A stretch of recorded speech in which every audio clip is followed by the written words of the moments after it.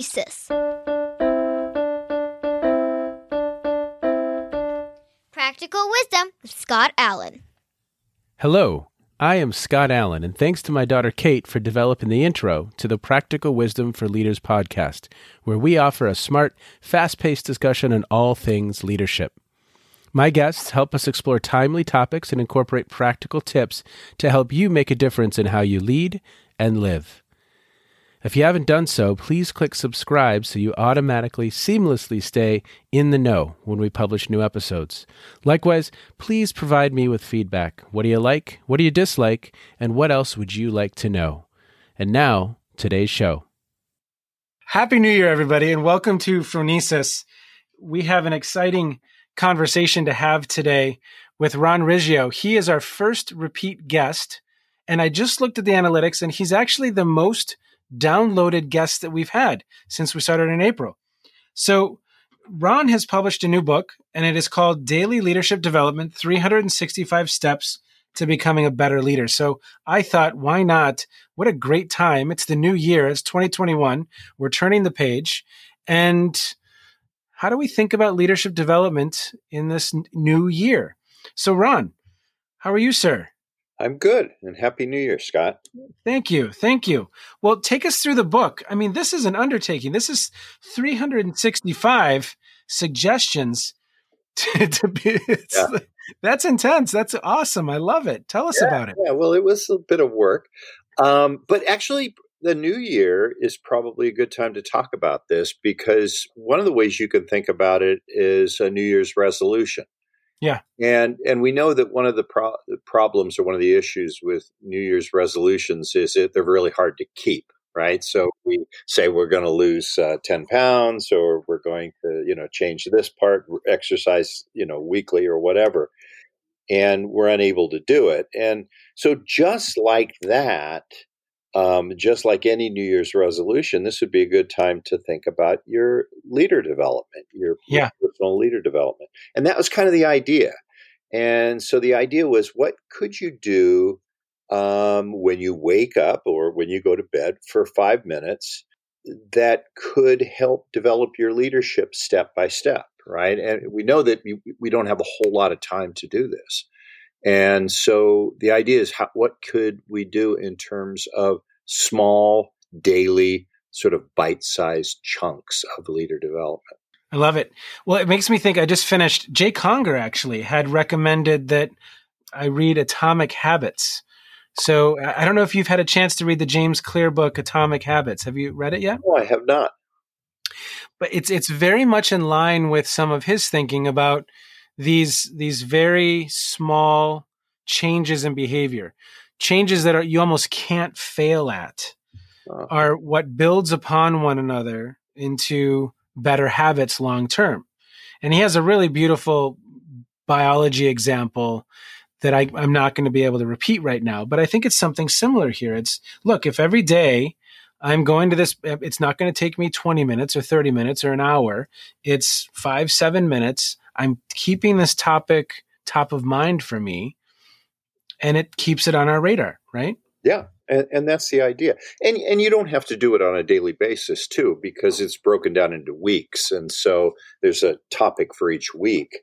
And some of the larger topics extend more than 1 week. But, so the book sort of starts out and says, you've got to commit to this. You've got to motivate yourself. This is a journey, not a destination. And and it follows on through to that. And so another way to look at it, another way that I thought about it is that it doesn't even have to be a year.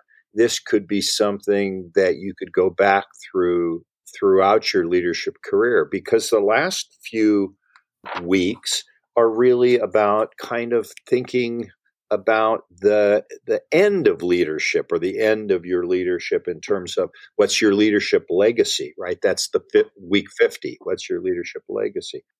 There's also information on here about, how should a leader think about retirement? How should a leader think about the next generation of leaders? So you can sort of see it as a year, or you can see it as kind of your whole lifetime. And the hope is that this is the kind of book that you'd leave on the nightstand, and pick it up in the morning, read a little bit, and then eventually go back to it too.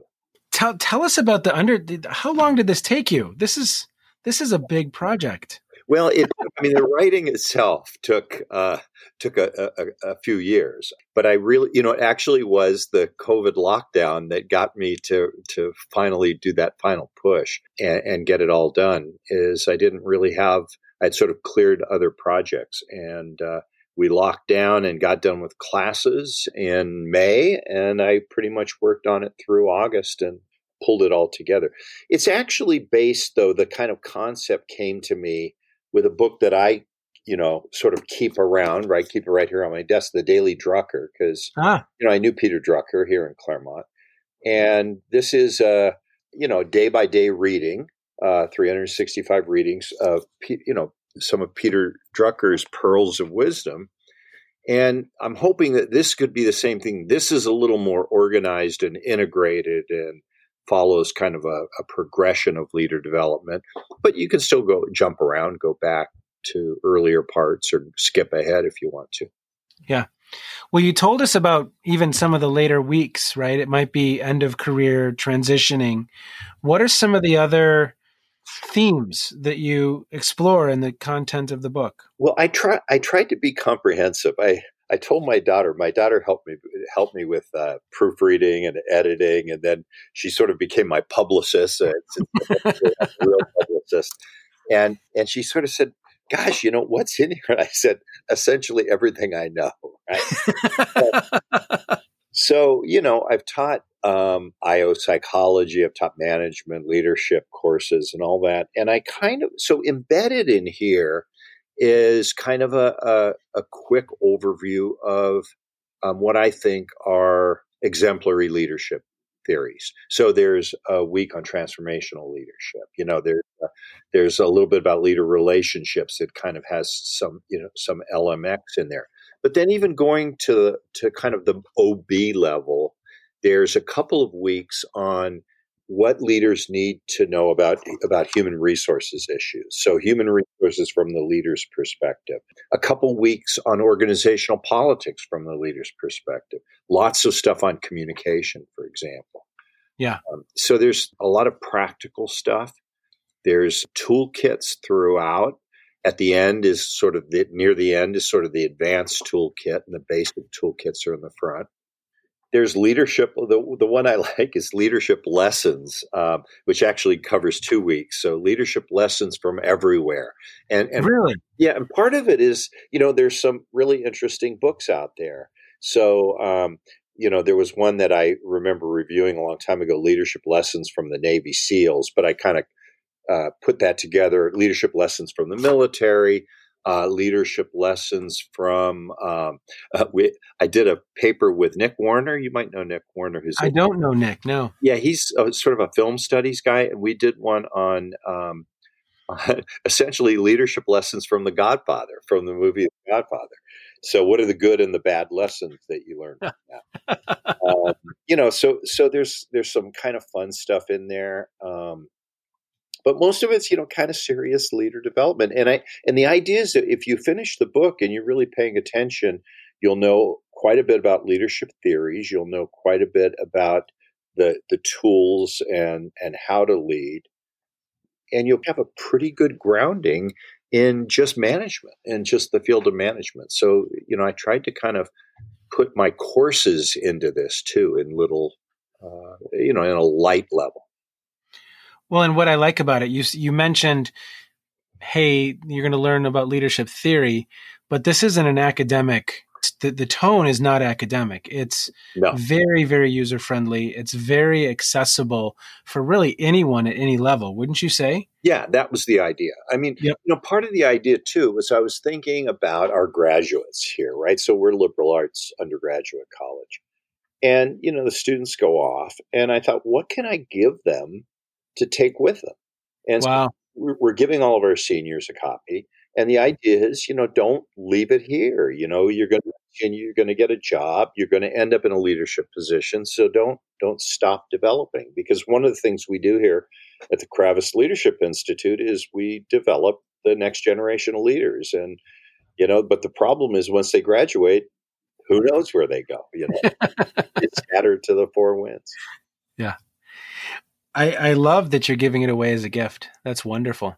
Yeah. It really is, because again, if people are embracing that thinking around using this as a reference, like you literally just picked up the Drucker book, right? And showed it to me as we're recording right now. And it's right there. And if this is that resource from a leadership perspective, I think what an incredible value.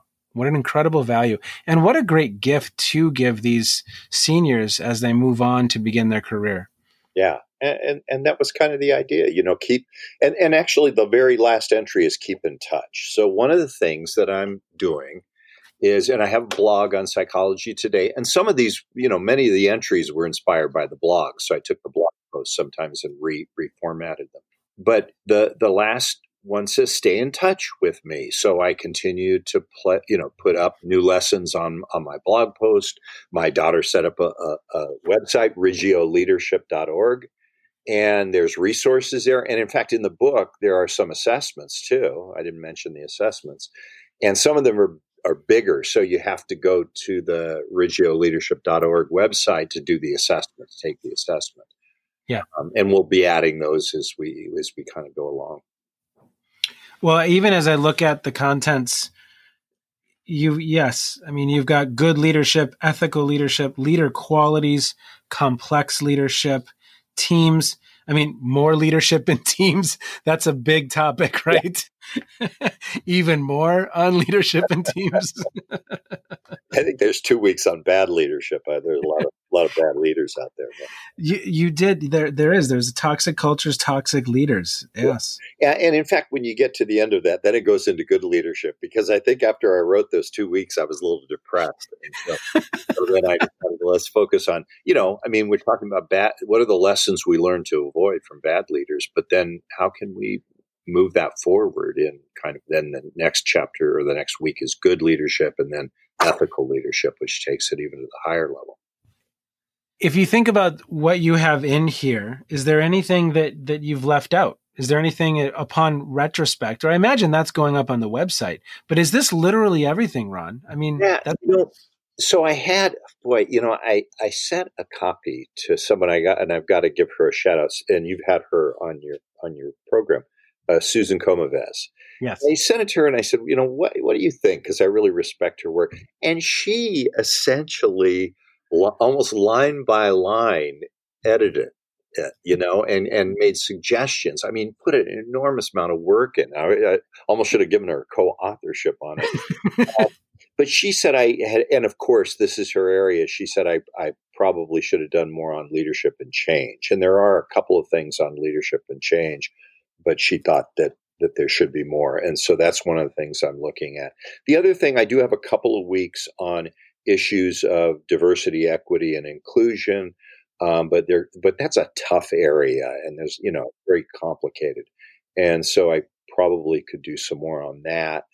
And there's always new things coming out too. So that's why I'll sort of continue it. And I've actually thought about, I got to rest a little bit from the work, but it's definitely, revising it. Yeah. And updating. So can we move from the book for just a moment and talk about kind of a continuation of some of our conversations from our first podcast? Sure. Can we do that, Ron? Absolutely. Yeah.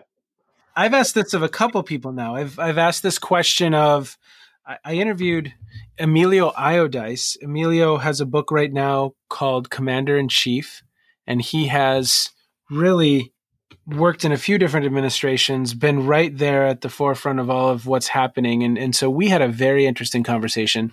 I asked Mary Olbeen the same question. And now I'd love to hear your perspectives. What does President-elect Biden need to do to move past some of all of the challenges that are inherently baked into the role he's about to assume? You have, of course, some of I don't even need to go into it. We know the status that we're at.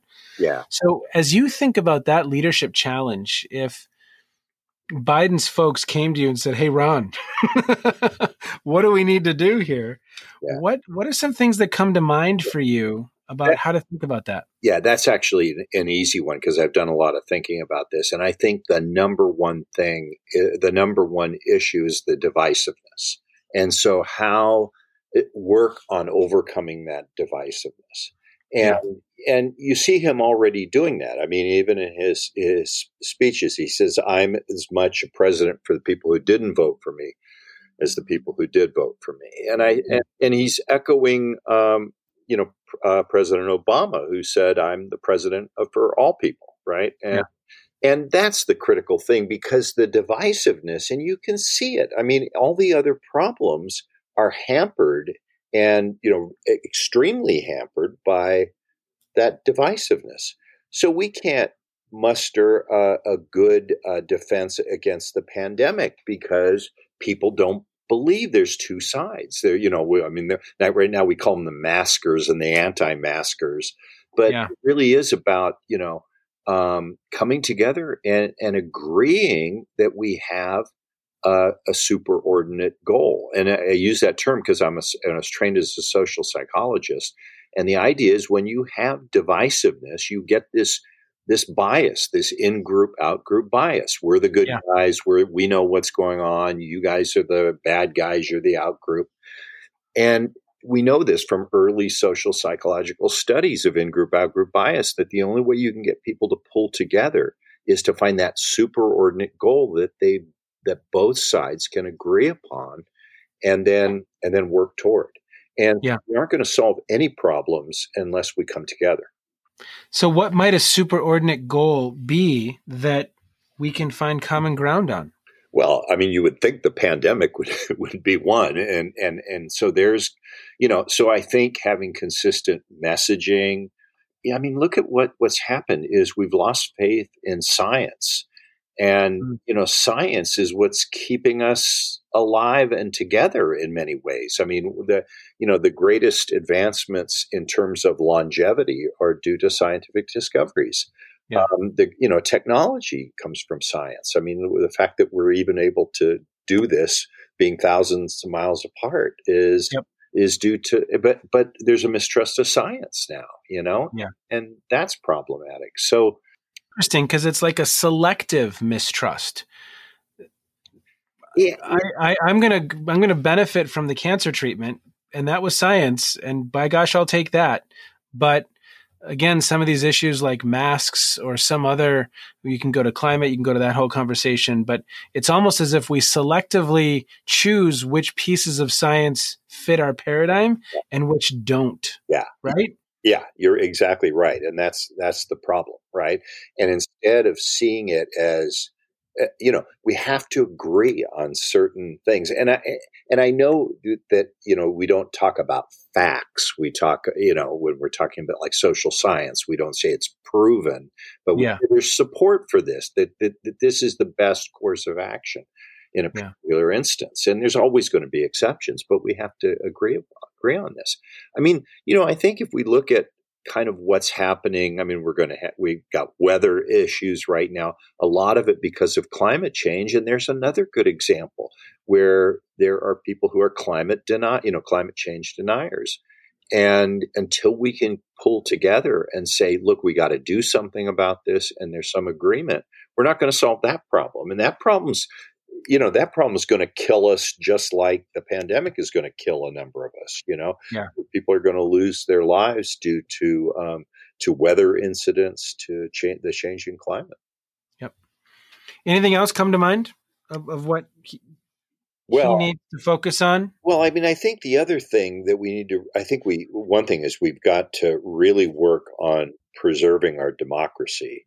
I think the challenges that have come to our democratic institutions just in this last administration is that we've got to restore that, because we've got to we've got to accept the fact that we have a system where the majority rules, and there's going to be an unhappy minority, but the minority has to say, look, we're going to go along with you out of this sense of unity.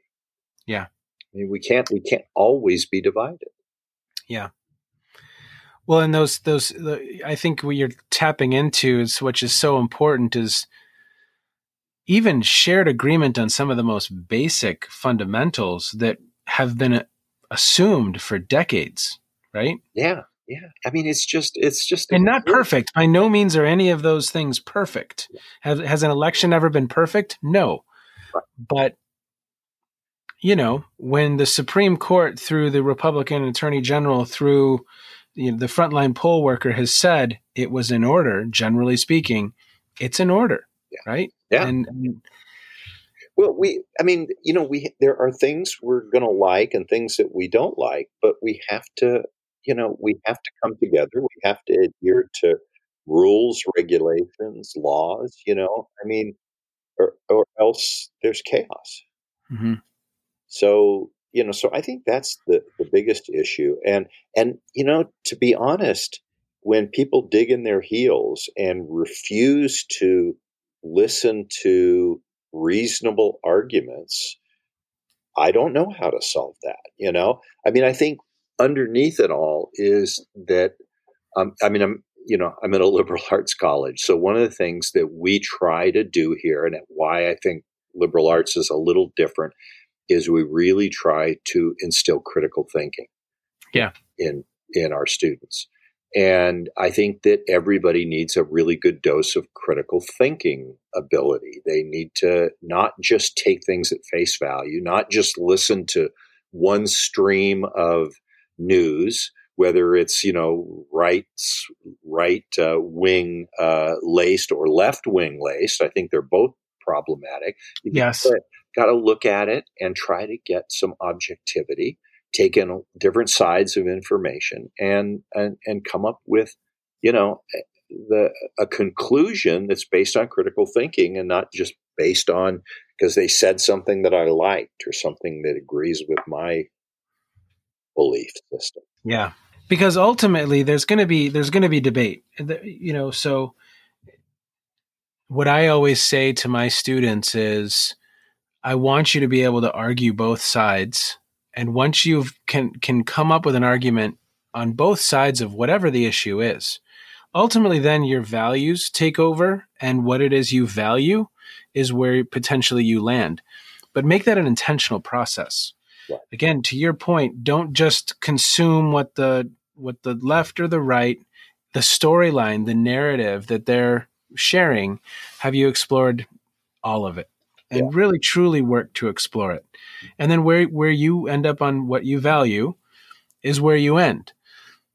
But I think to the confirmation bias, right? Yeah. Me just going to be fed my bias, it's toxic. Yeah. It's really interesting because that, I think, is a lot of the problem, the sort of inherent biases that we have. So some of the issues are probably more hardwired, evolutionary. The in-group, out-group bias, for example, comes from our evolutionary roots, right? That people who are different, we feared them because they could potentially harm us. Yeah. And so there's some root to that. A lot of the other ones, I think, come out of our social processes, but we have to be aware of those. I have a colleague right now who's working on an instrument to measure your sort of proneness to cognitive biases. Oh, wow. I thought, wow, that's a really great thing, because what it's going to tell you is this person going to be easily swayed by these biases? Are they going to be trapped by their own cognitive biases?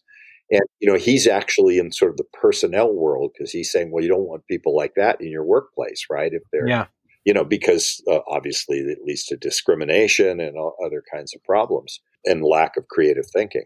But I think that's a really important thing, is we've got to learn to overcome these sort of human tendencies that lead us down the wrong path. It makes me think even of, obviously there's some of the classic experiments, but I think of the brown-eyed, blue-eyed, was that Nebraska or Iowa? That's classic. That's the classic in-group, out-group bias. I mean, she just picked eye color. And what's interesting is I think it was the next day or maybe a couple days later, she flipped it around. And they believed it. Yeah. I mean, so that she argued one side, they bought it hook, line, and sinker. The next day she argued the other side, they bought it hook, line, and sinker, right? And that just shows you how, that just shows you how malleable we are, how powerful these biases are. And we have to stop ourselves and say, that doesn't make any sense. How could anything else come to mind on advice for Joe Biden? I mean, I think the other thing is about inclusion, right? And so he has to be inclusive. He has to, have a diverse set of advisors. I mean, this is just kind of common sense. You get into it. It's very difficult. I mean, politics is really tough because you've got to stay in the position. You've got to you can't turn everybody off all at once, and so I know you have to tread very lightly. And in fact, that's the issue too with organizational politics. And like I said, there's 2 weeks on organizational politics simply because it takes so long to even just explain. What do we mean by politics? What are the problems, the pitfalls? How what's good about politics, because it's not all bad. It's neither good nor bad. It's just a process. We want to further our own ends. Robert Hogan, one time we were talking about leadership and he said, it's really simple. There's 2 things that leaders need to do. They need to get ahead and they need to get along. Wow. And, and the get ahead is the political thing. Right. The idea of I want to further my own ends. I want to get promoted. I want to have the things that I want. I want to achieve my goals. But you got to get along while you get ahead. Right. Yeah. So you can't, do it by stepping on other people as you climb your way to the top. Right. I mean, you have to get along. So there. At least that's not a sustainable approach. Yeah. No. The problem is this, Scott. You kind of know this. I mean, I'd like to make a big deal out of this. Is we often, when it comes to leadership or teams or groups, we equate effectiveness with being good. Yeah. And you can be effective and be a bad leader. You can do terrible things. You can do terrible damage. So we want to be effective and we want to be good. And when I think good, I don't want to get into the sort of, we don't want to have sort of religious moral overtones, but we mean being a good person, being a person of a trustworthy person of good character. So it really comes down to that. Yep. Ron, other than daily leadership development, 365 steps to becoming a better leader, what are a couple resources that are seminal resources when it comes to this topic of leadership for you? What would 2 or 3 pieces of work that I can put in the show notes that people could also prioritize for the coming year? Yeah, well, I really think that that a big issue right now is the inclusiveness. And so I'm going to recommend, Stephanie Johnson's Inclusify. I think you might have had Stephanie. Have you had Steph on your program? We did. And actually she spoke in my class last night. We read her book as a part of my class. And then she Zoomed in from Boulder, Colorado last night. So it was a great conversation. Yeah. We discussed the Boy Scouts for a long, long time. And it was a really interesting conversation. Because they are moving through this transition of trying to be inclusive of young girls and women, and how they navigate that and not ostracize the decades of Eagle Scouts, but advance the organization. And then even once they do become more inclusive, are they actually inclusive? Do young women feel welcomed and like they belong? So it was it's a great book too. My students loved it. It was a great book. So I couldn't agree with you more. Yeah. So that's one resource. There are so many, you were thinking about politics. Jerry Ferris sent me this recently, Political Skill at Work. And I'm only partway through it. Now it's a little, and it's accessible. I mean, it's written at a level that, that most of your listeners would could grasp it. It has, it's based on research. A lot of the stuff I read is much more technical. I keep Bass's handbook, right there where I can grab it, but I don't think Bass's handbook is.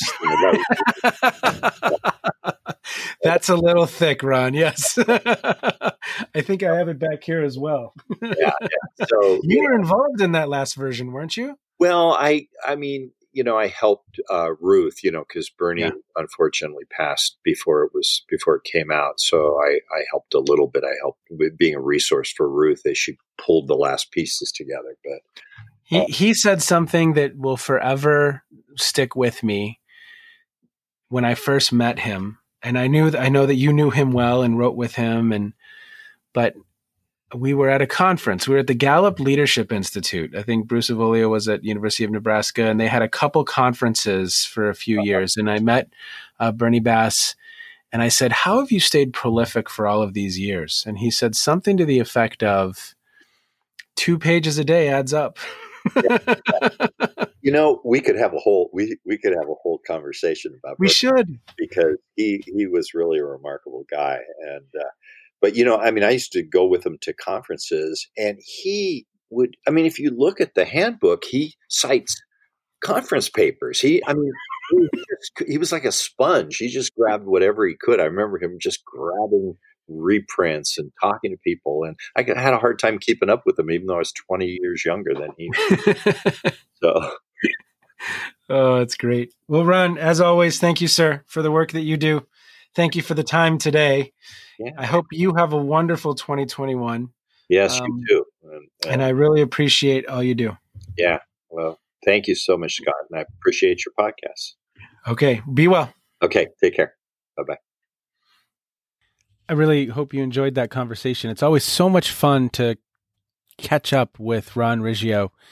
And I think the practical wisdom here is that it's an ongoing developmental process each and every day. And that's why I love the idea behind his current work.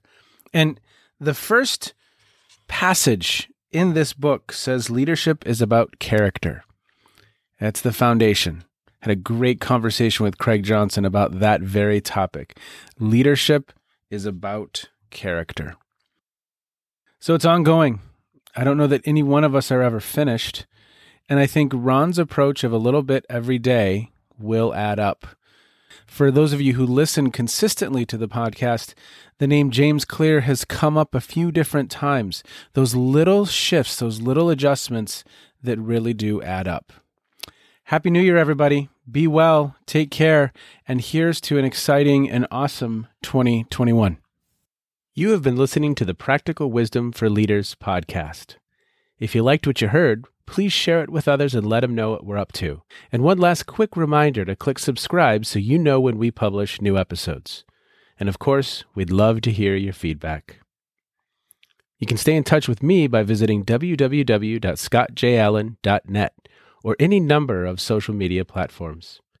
Be well, be safe, and make a difference wherever you are on this beautiful planet. And now, here's Kate's twin sister, Emily, with the outro.